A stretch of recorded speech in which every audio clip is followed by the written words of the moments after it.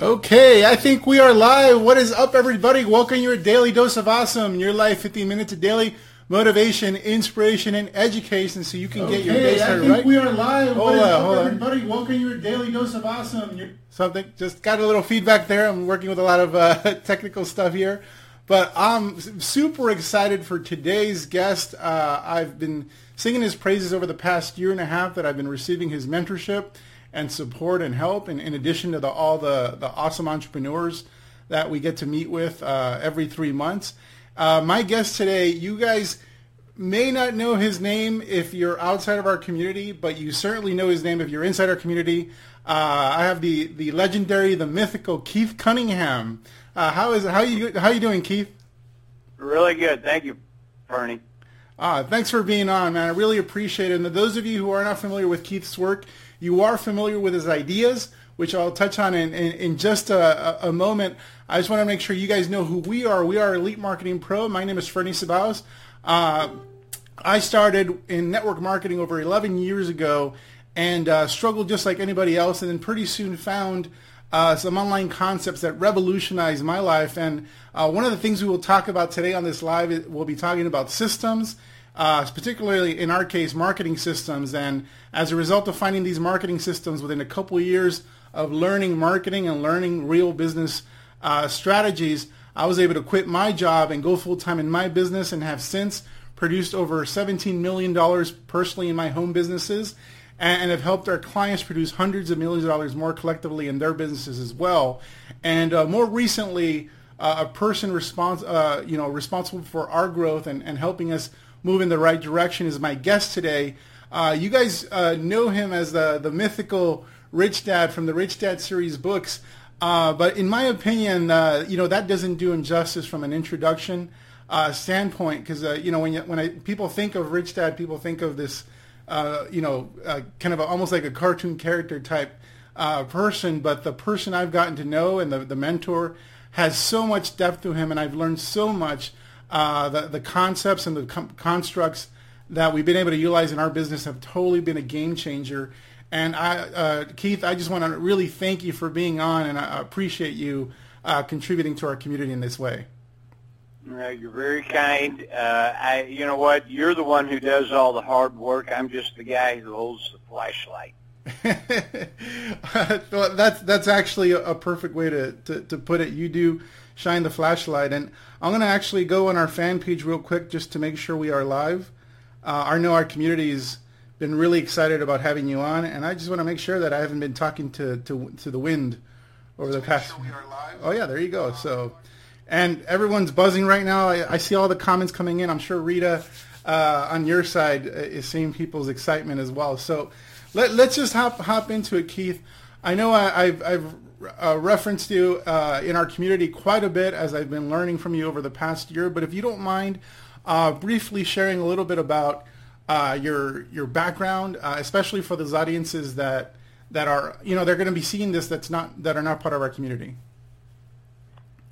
So at my core, I'm a businessman and have been in business a long, long time. Somebody asked me the other day, Keith, how do you know so much? And I say, because I'm old and I've made a lot of mistakes. I think probably what differentiates me from a lot of people who do teaching or advise business owners and entrepreneurs is that I am a business owner currently. I have been for the last 45 years. I have well over 135,000 hours on the business playing field, 10,000 hours of thinking time under my belt. I've been teaching what I know and what I've learned, mostly the hard way. I did have a couple of really good mentors that guided me early on in my career, and I would say that had I done a better job of learning and listening to them, I would have made far fewer mistakes. So I'm a business guy. I love to teach. I love to advise. I love to help business owners, but at my core, I'm a businessman, and I teach business skills and tools. Fantastic. And you've described, not only have you described, I've seen your passion for mentoring others. and including myself, you devote now a significant amount of your time towards helping helping mentor other entrepreneurs, whether their businesses are $100 million companies or if they're just starting off. I mean, just real quick, what's the motivating factor behind that, given that you can pretty much make as much money as you want and be rich on your own? So I made a really critical distinction after one of my huge dumb taxes that I paid years and years ago. In fact, it's the biggest dumb tax I've ever paid. I've lost a tremendous amount of money. And I made a very critical distinction. And the distinction was there's a difference between pleasure and happiness.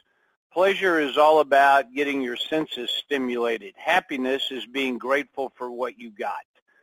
There's also a difference between success and fulfillment.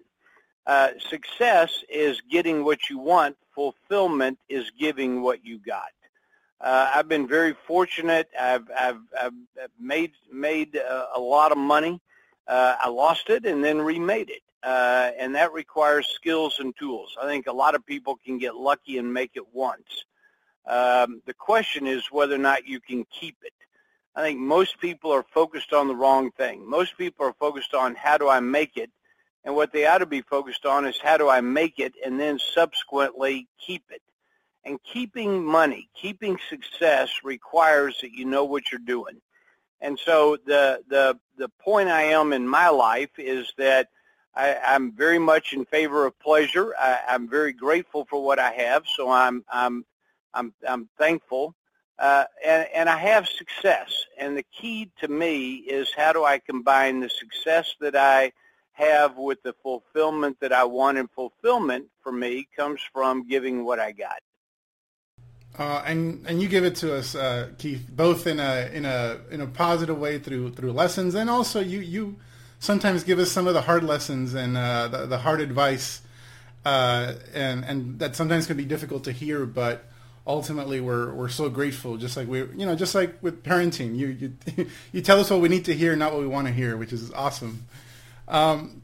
So let me take a little bit of a step back and go a little bit back in time, because almost everyone in our community is very familiar with your teachings, but also the world is familiar with your teaching. Even if they don't know your name, they understand some of the teaching constructs that you created.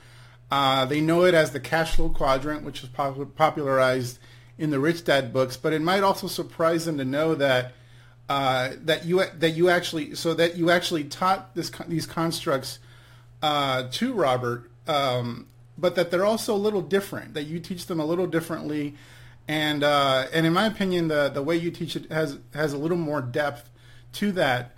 And also in your book, you talk about You Inc. And so I just wanted to explore that a little bit. If you don't mind sharing how do you teach, or how would you convey that idea of the cash flow quadrant? Because I know you don't even refer to it as a quadrant. You kind of described it in a different way, and I thought it's so important that people in our community know how you originally intended that teaching to be conveyed. So here's what I originally wrote. I think there's 4 ways that any of us can be in business, that we can make money. We can do it by being an employee. We work for the man. We can do it by being self-employed, so we work for ourselves. We can be in business by being a business owner, where we have lots of leverage, or we can do it as an investor, which means that we're primarily using our money as the point of leverage. The idea of 4 different places to create or make money should not be labeled as good or bad. I mean, the reality is that there's no reward really for shifting to the right-hand side, the B and the I quadrants, and making the prior, where you used to be, employee or self-employed, wrong. I don't think it's a matter of right or wrong. In fact, I look at the wealthiest people on the planet today. They're all business owners for the most part. They They are also investors. They're also, interestingly enough, employees. Look at the wealthiest people on the planet, with the sole exception of Bill Gates, who left his job at Microsoft in order to go figure out how to give away $100 billion. The rest of them still have a job. They're still employees. In fact, you look around and some of them are losing their job. They with the companies that they founded, the companies that they run. So the idea is this.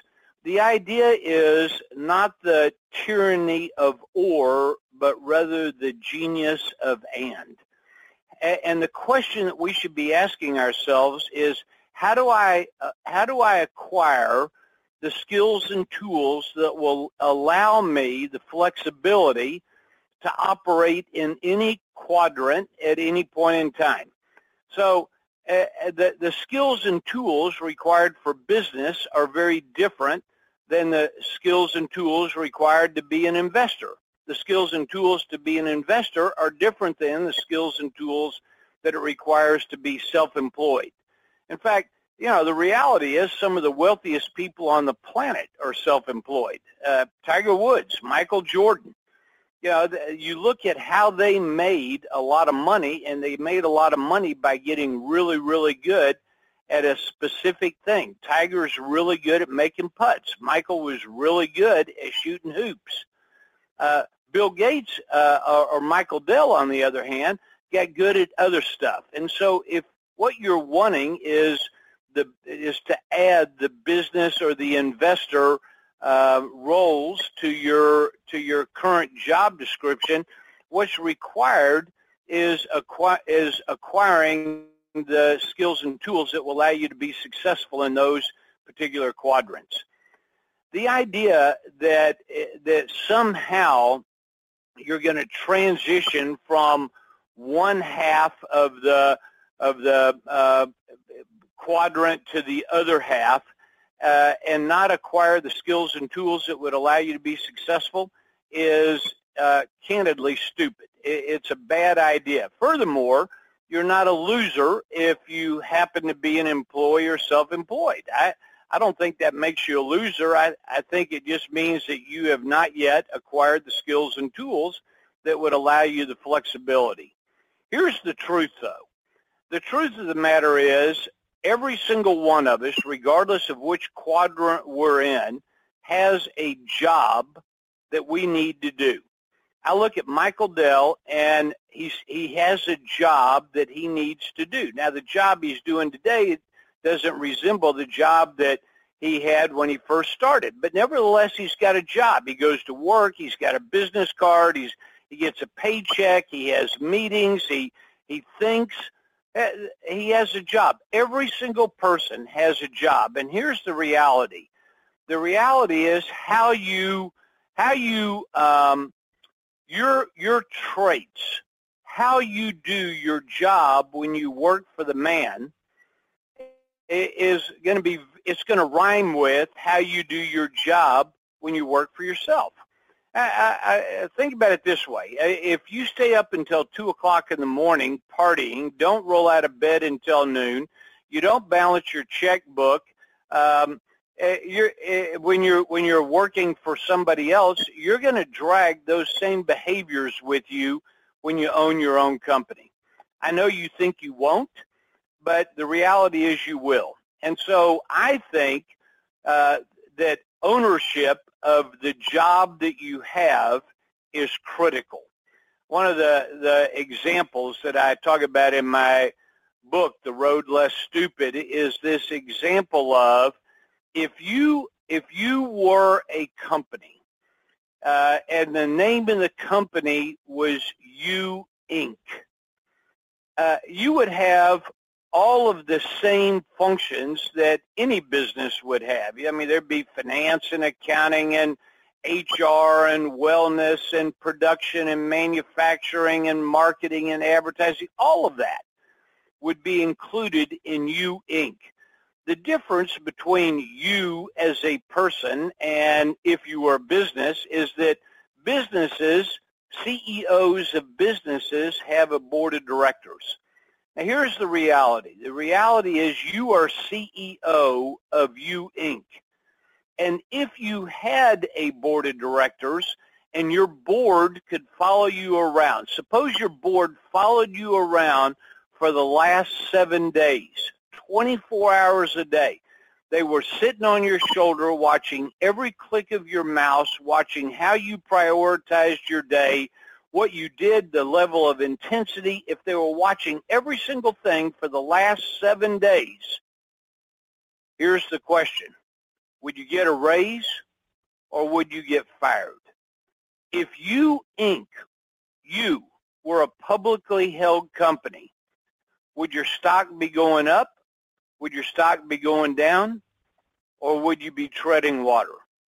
I think there's a direct correlation between how we show up and what we do and the results that we get. And I think oftentimes people begin looking for some kind of shortcut or magic pill that is a substitute for doing what we know that needs to be done and doing it in a way that will allow us to be successful. Wow, that's fantastic, Keith, and that's actually segues right into something about your book. Well, first and foremost, I want to ask everyone in our audience if that hit you like right here, and was not only a truth bomb for you, but maybe caused you to reflect more deeply about how you're showing up in your life and even your job if you still have one. Drop me a number 5 in the comment section on Facebook. Let Keith know that what he just shared with you impacted. If you want to know more about the topic he just covered with You Inc., that's page 137 in his book, The Road Less Stupid. And speaking of your book, Keith, this is quite a bit of a different business book based on the title, The Road Less Stupid. You've written some other books, Keys to the Vault and how to build an insanely successful business, and that's more aspirational. Like what do I do in order to become successful? But you kind of take a hard-nosed approach. You took a hard-nosed approach right now with sharing with people, the truth about You Inc.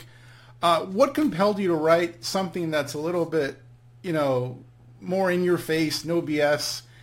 Basically, you're telling entrepreneurs about the stupid things they do and how to avoid it.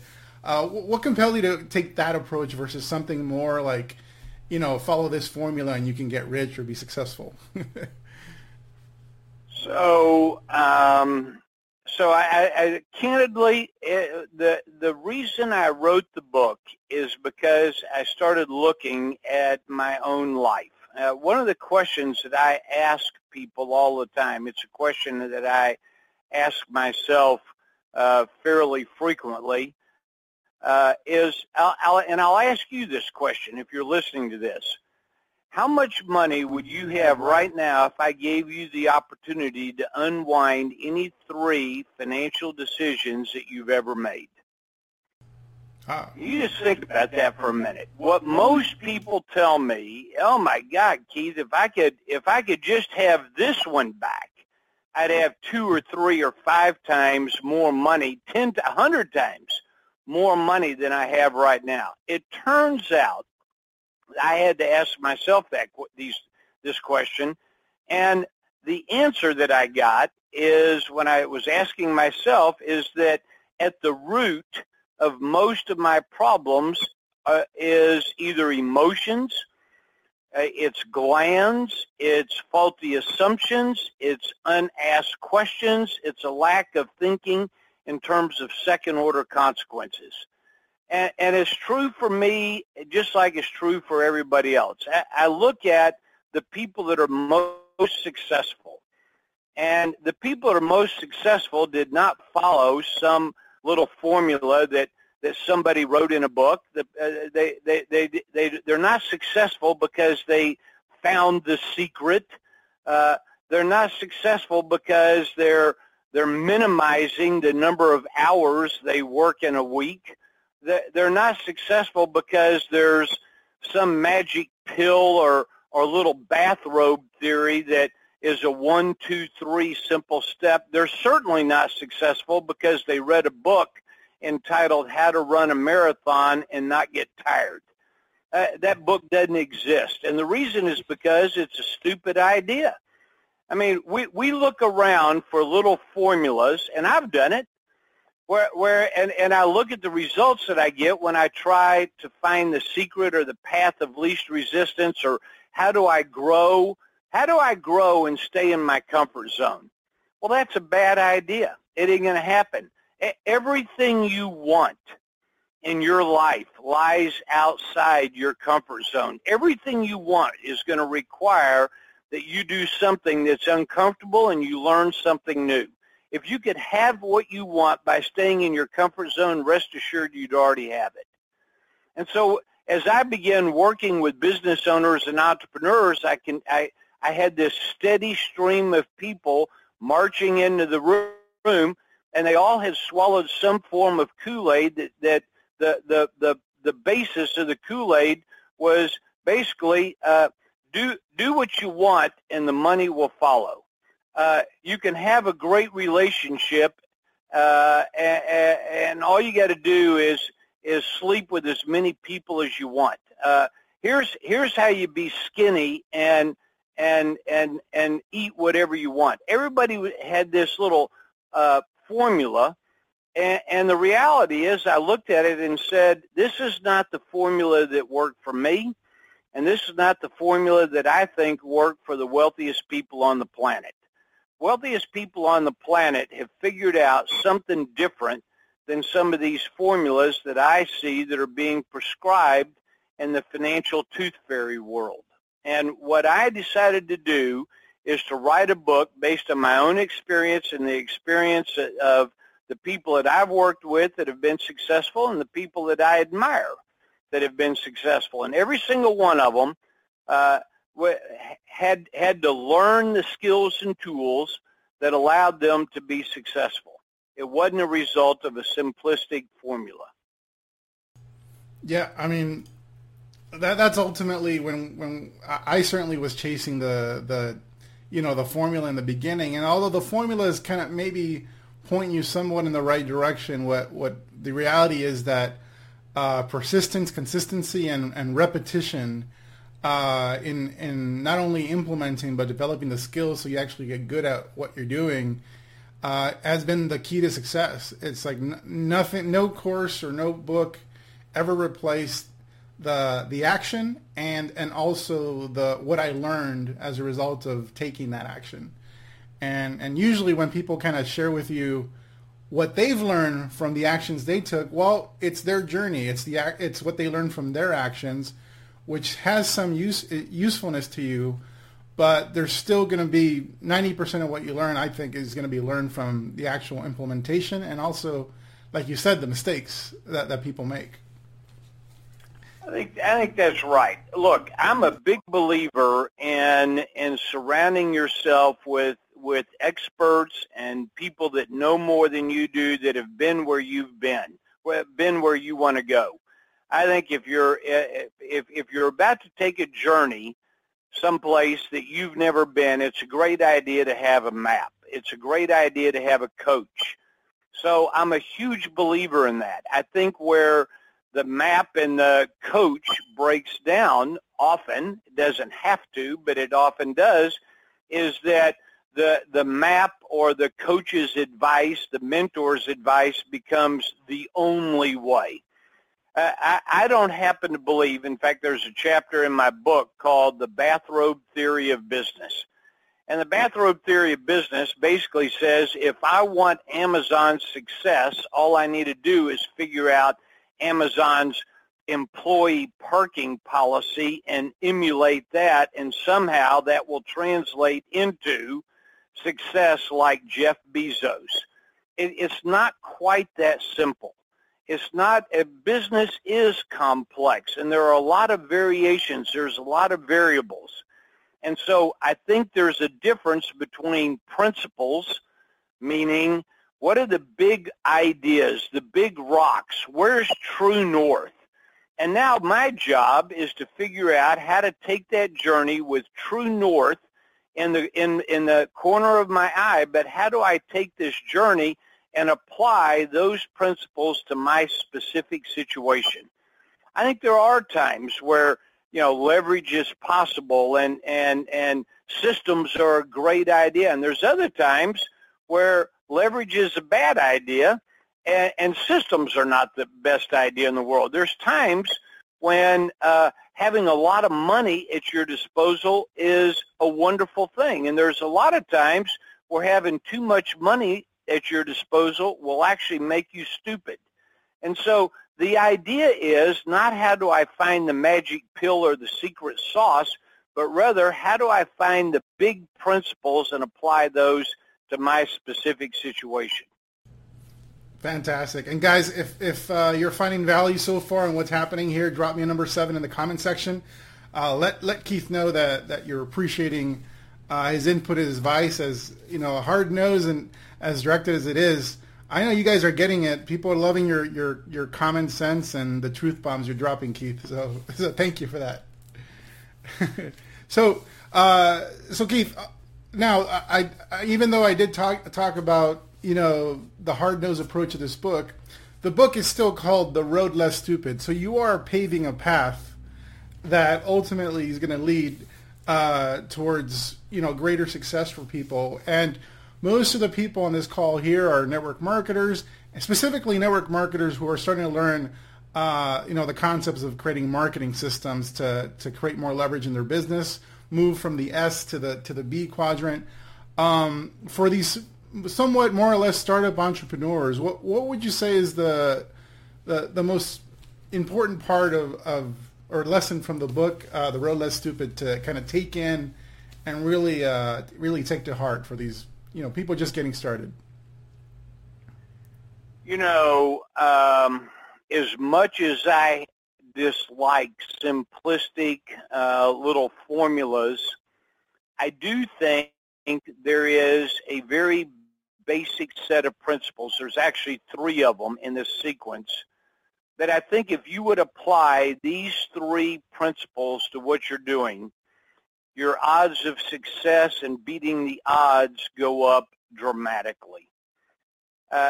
This is all, these 3 ideas are somewhat interlinked, and they're all around getting clarity on managing yourself. The 3 ideas are this. They're really simple, but I think they're really worth thinking about. They're simple, but they're not easy. Number 1, I think all of us would be better off if we started our day by reading and writing our outcomes, our deliverables. I have a way of talking about this, which is, what are you optimizing for? I think having clarity on where you're going, as well as the milestones and benchmarks, the deliverables along the way, is critical. And I think, we all have a choice on what we put into our heads and how we start the day. I mean, the truth of the matter is, I was listening to a YouTube video yesterday of an expert on a TED Talk, and they made the comment that 30% of all adults start their day before they get out of bed. They start their day with checking their email, checking their Facebook, checking their text messages. 75 or 80% check their email or their Facebook within 5 minutes of getting out of bed. And in other words, they start their day in a state of emergency. They start their day reacting as opposed to planning. And so this idea of kind of thinking about what are the major outcomes and deliverables, that's number 1. Number 2, plan your calendar before your day starts. In other words, if you have clarity on the outcomes that you want, and then you go to work on how am I going to organize my calendar so that I actually make progress on what it is I've prioritized. And if you don't do that, I think you're going to self-sabotage. I think you're going to be frustrated. I think most people start their day without really a plan, and then they wonder why they get to the end of the day and nothing's happened, or they've been very busy but not that productive. And it all has to do with your calendar. I'll say it this way. Anybody who sets a priority and it does not shift their calendar is delusional. If it's going to be a priority, it's going to consume calendar time. So, number one, let's get some clarity on the outcomes, deliverables, the plan. Number two, let's give ourselves a fighting chance by setting aside some time on our calendar to be able to accomplish something. Number three, accountability. I will tell you that my brain can create a justification for just about anything, and so can yours. I mean, we have the greatest plans in the world, but we're not accountable for those plans. And I think having someone else that we're reporting to, that one of my favorite sayings is this: a commitment you make to yourself should be no less sacred than a commitment you make to others. And we tend to keep commitments we make to others, but we tend to consistently break the commitments we make to ourselves. And having someone that you're accountable to. I wrote in my book this thought. I'll share it with you. The higher you go, or the higher you want to go, the greater the requirement that you have somebody in your life who will tell you the truth. And most of us don't want someone like that or we don't have someone like that, and more often than not, it's because we don't want to be held accountable. I'll tell you this, anybody who doesn't want to measure doesn't want to be held accountable. The key to accountability is metrics and measuring. And if we would begin holding ourselves accountable and having other people in our lives to help us on that, we'd find that the progress we make is vastly superior to the progress that we've made. There you go. I mean, you've pretty much summed up a big reason why so many entrepreneurs and even people in our community and network marketing don't succeed. They're not prioritizing the commitments they make to themselves. That's huge, and the feedback we're getting right now is pretty powerful. People's jaws and brains are dropping to the floor right now, which is pretty awesome. So Keith, I got a couple more questions, and then we'll wrap up. And this one is I wrote it down, and I'm going to just read it because I want to fully capture the essence of what it is I'm conveying here. And it's a little bit of a criticism in the network marketing of the network marketing world. So in the book, you have a bumper sticker quote that starts with, "Your success will have very little to do with what you do and everything to do with how you do it." In network marketing and direct sales, we have millions of people who've kind of drank the Kool-Aid, so to speak, fallen in love with their company or their products, become evangelists, but pay so little attention to how they build those incomes and as you say, fail to fall in love with their customers. So in the chapter on prioritizing growth strategies, you actually put something that runs counter to the advice that people normally receive in network marketing. You put increasing leads as 8th priority and the final growth strategy, which I totally get now, but this might cause some head scratching for our audience. So can you share the reason increasing leads is last on the list when it comes to growing your business as a growth strategy? Yes. Let me give you this thought. Name me any product or service, I don't care what it is. It could be cheeseburgers, it could be chewing gum, it could be network marketing, it could be teaching, it could be automobiles, it could be computers. I do not care what the product or service is. Give me 1 week, and within 1 week, I'll name at least one person who's made millions and hundreds of people who've gone broke with the exact same idea. If I ask you to think about your favorite restaurant right now, the one you would go to if you were really going to celebrate? You're thinking about it. There isn't one person listening to me right now that's thinking about McDonald's. And yet nobody has made more money in the history of mankind in the restaurant business than McDonald's. And it's not because they have such a good product. In fact, when you look at it, their cheeseburgers are actually not that good. Their French fries, on the other hand, are fantastic. But the cheeseburgers are not that good. Most of us can make a better cheeseburger at home. And yet they've sold billions and billions and billions. How did that happen? It happened. I mean, you can say the same thing about Apple and Microsoft. Shoot, all my friends tell me that Apple is, I'm not technologically savvy on this stuff, but my friends that are tell me Apple's operating system is better than Microsoft's. I don't care which one you use. I'm not trying to start a fight. I'm just saying that's what people tell me. And yet you look at it, and Bill Gates has 90% market share, and Steve Jobs had 10% market share. I'm talking about now with computers, not iPhones. In the computer world, the guy with the best not only the guy with the best product, but the guy who got there first is getting his butt kicked by the guy who got there second with an inferior product. Southwest Airlines has made more money in the last 20 years than the rest of the airline industry cumulatively since Orville and Wilbur Wright. It's not because their first class is so roomy. It's not because their meals taste so good. It's never what you do, it's how you do it. And I think what most people are doing, the mistake they make, is they fall in love with their product or their idea instead of falling in love with their customers. Here's what that really means. I think if you're going to fall in love with your customers, I think the key to being successful in business is to keep more of the customers you already got.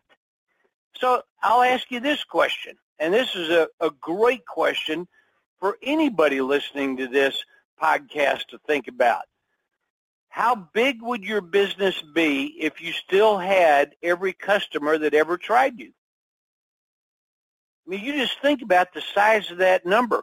Our problem in business is not with attracting new customers. Shoot, our problem in business is after we attract them, can we do something that causes them to come back and to become a raving fan, to become an addict? How do we engage with our customers so that they want to come back? Not only they want to come back, but they want to tell other people. The most basic thing that we should be doing as business owners is taking care of the customers that we got. The most basic thing we should be doing is figuring out what needs to happen so our customers fall in love with us.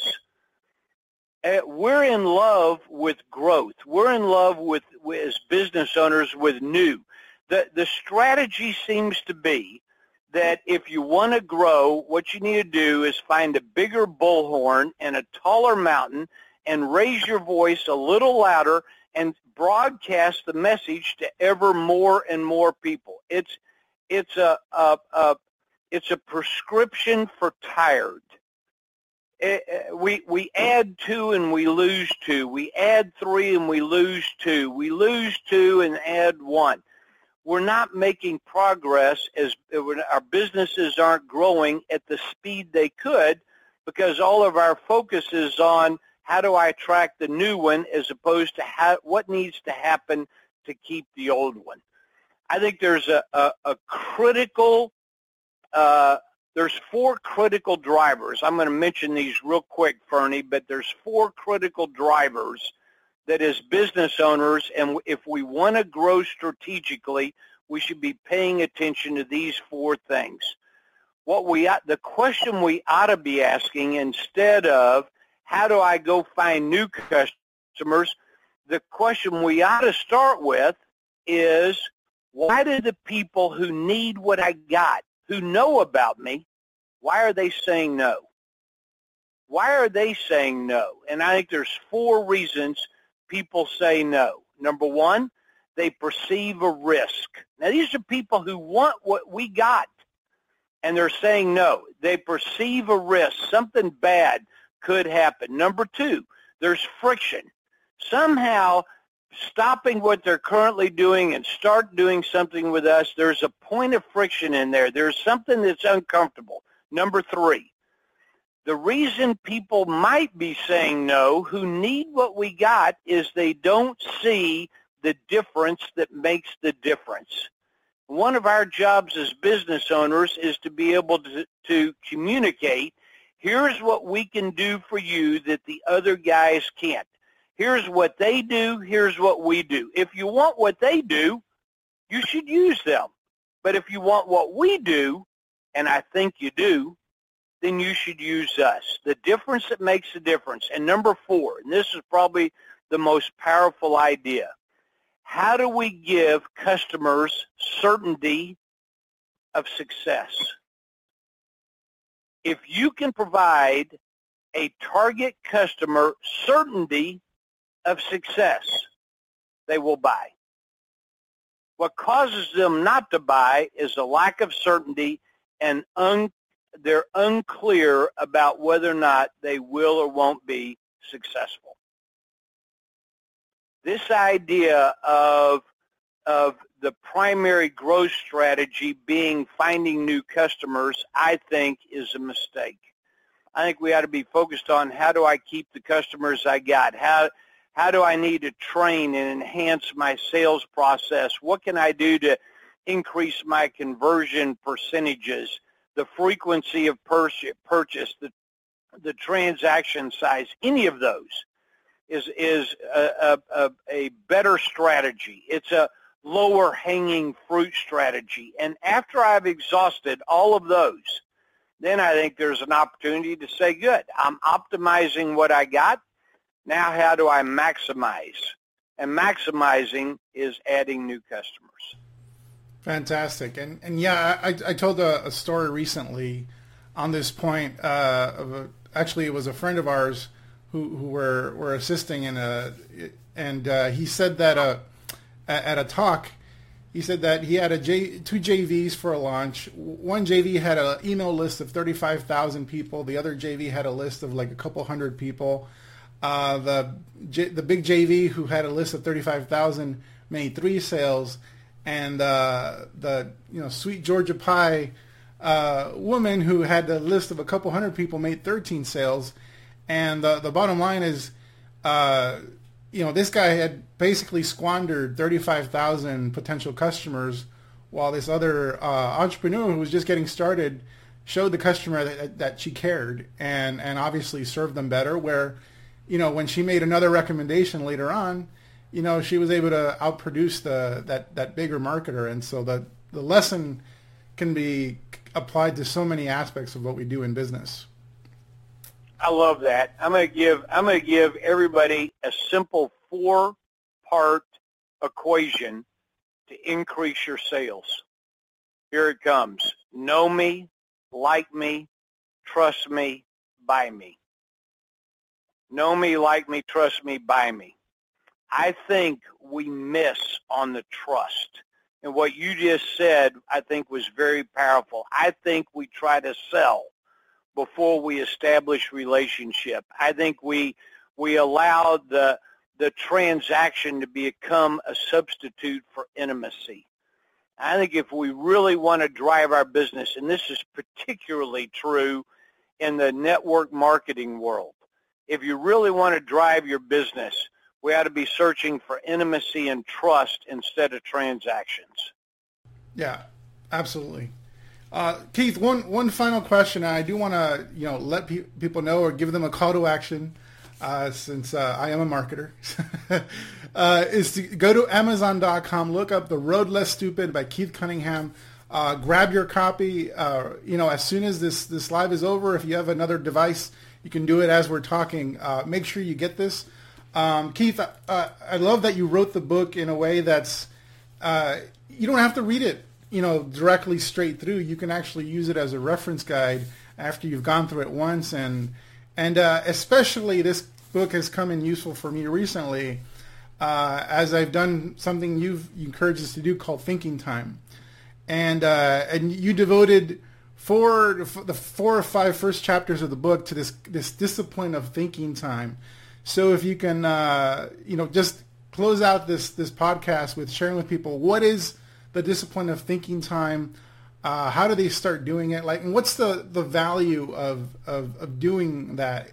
Because it sounds pretty simple. It's just, sit still and think for a little bit. Yet so few of us do it, and so few that view it as a skill that can be pretty powerful in your business. So please share with us what's behind thinking time and what's the potential benefit for a business owner watching this right now.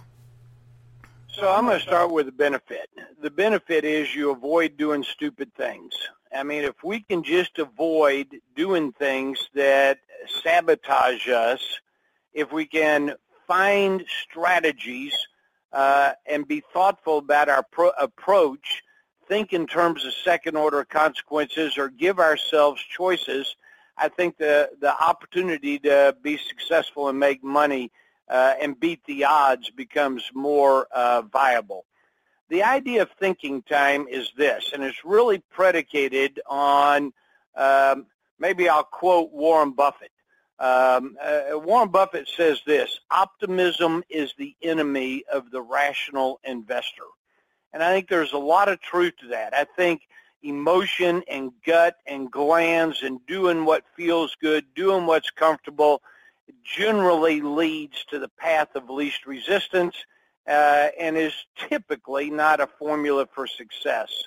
I first stumbled across this idea of thinking time about 25 or 30 years ago when I was in the middle of one of my big financial disaster, and I started looking at why did this happen, and I started checking my assumptions that I had made. That in hindsight, many of those assumptions that I made were actually irrational and they were overly optimistic, and it led me to the conclusion that business is an intellectual sport.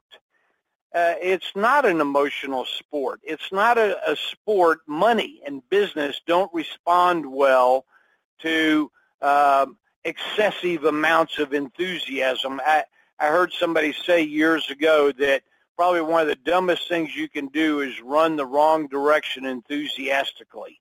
And I think that's true. I think what I need to do is, if I'm going to run and I'm going to be enthusiastic about it, let me make sure it's the right direction. Thinking time, in a nutshell, is this.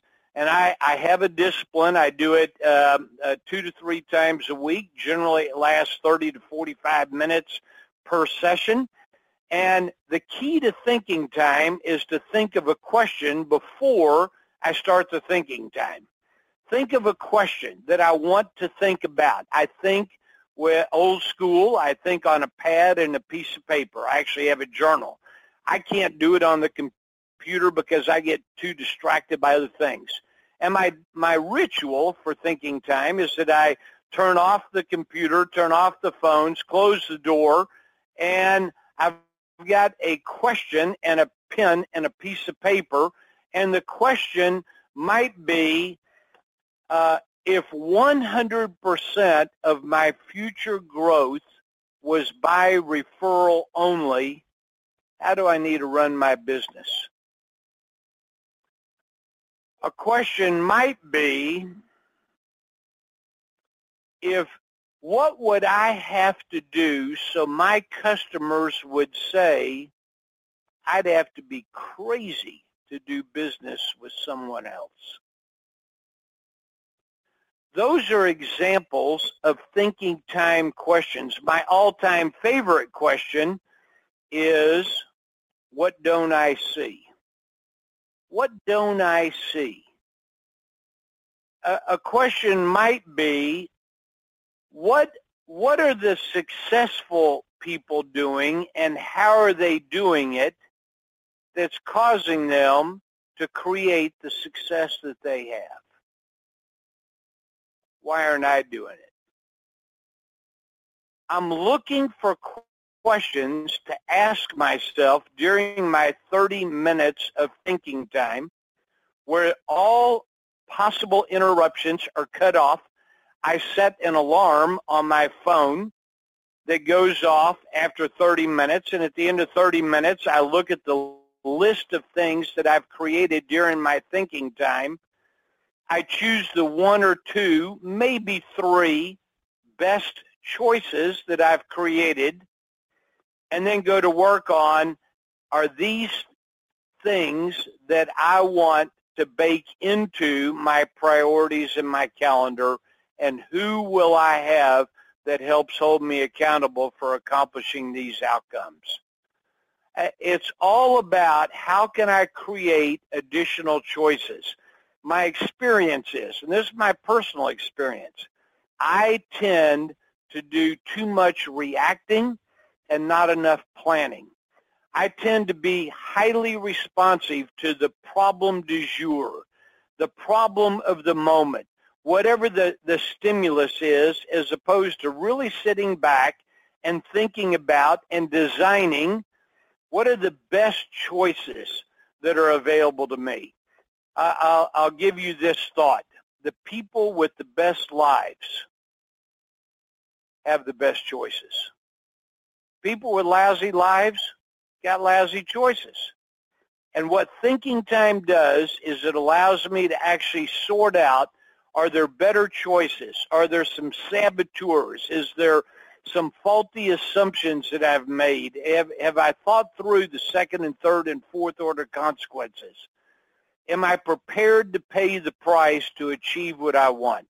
My experience is most people give lip service to what they want, but they're unwilling to do the heavy lifting that will cause the outcome to actually be successful. Wow. Keith, thank you so much for being here. I know the discipline of thinking time has helped me even more recently. We actually, just before we went live, I shared a little bit about our approach to a certain problem we're having in our business, and you know, it was great that you gave me the feedback that was, you know, that's spot on. But, you know, the reality is that, you know, those ideas came from myself just sitting down and not even thinking for 30 minutes. It was really just thinking for even just 15 minutes and you know, finding a solution to, you know, a persistent problem that we've had in our business.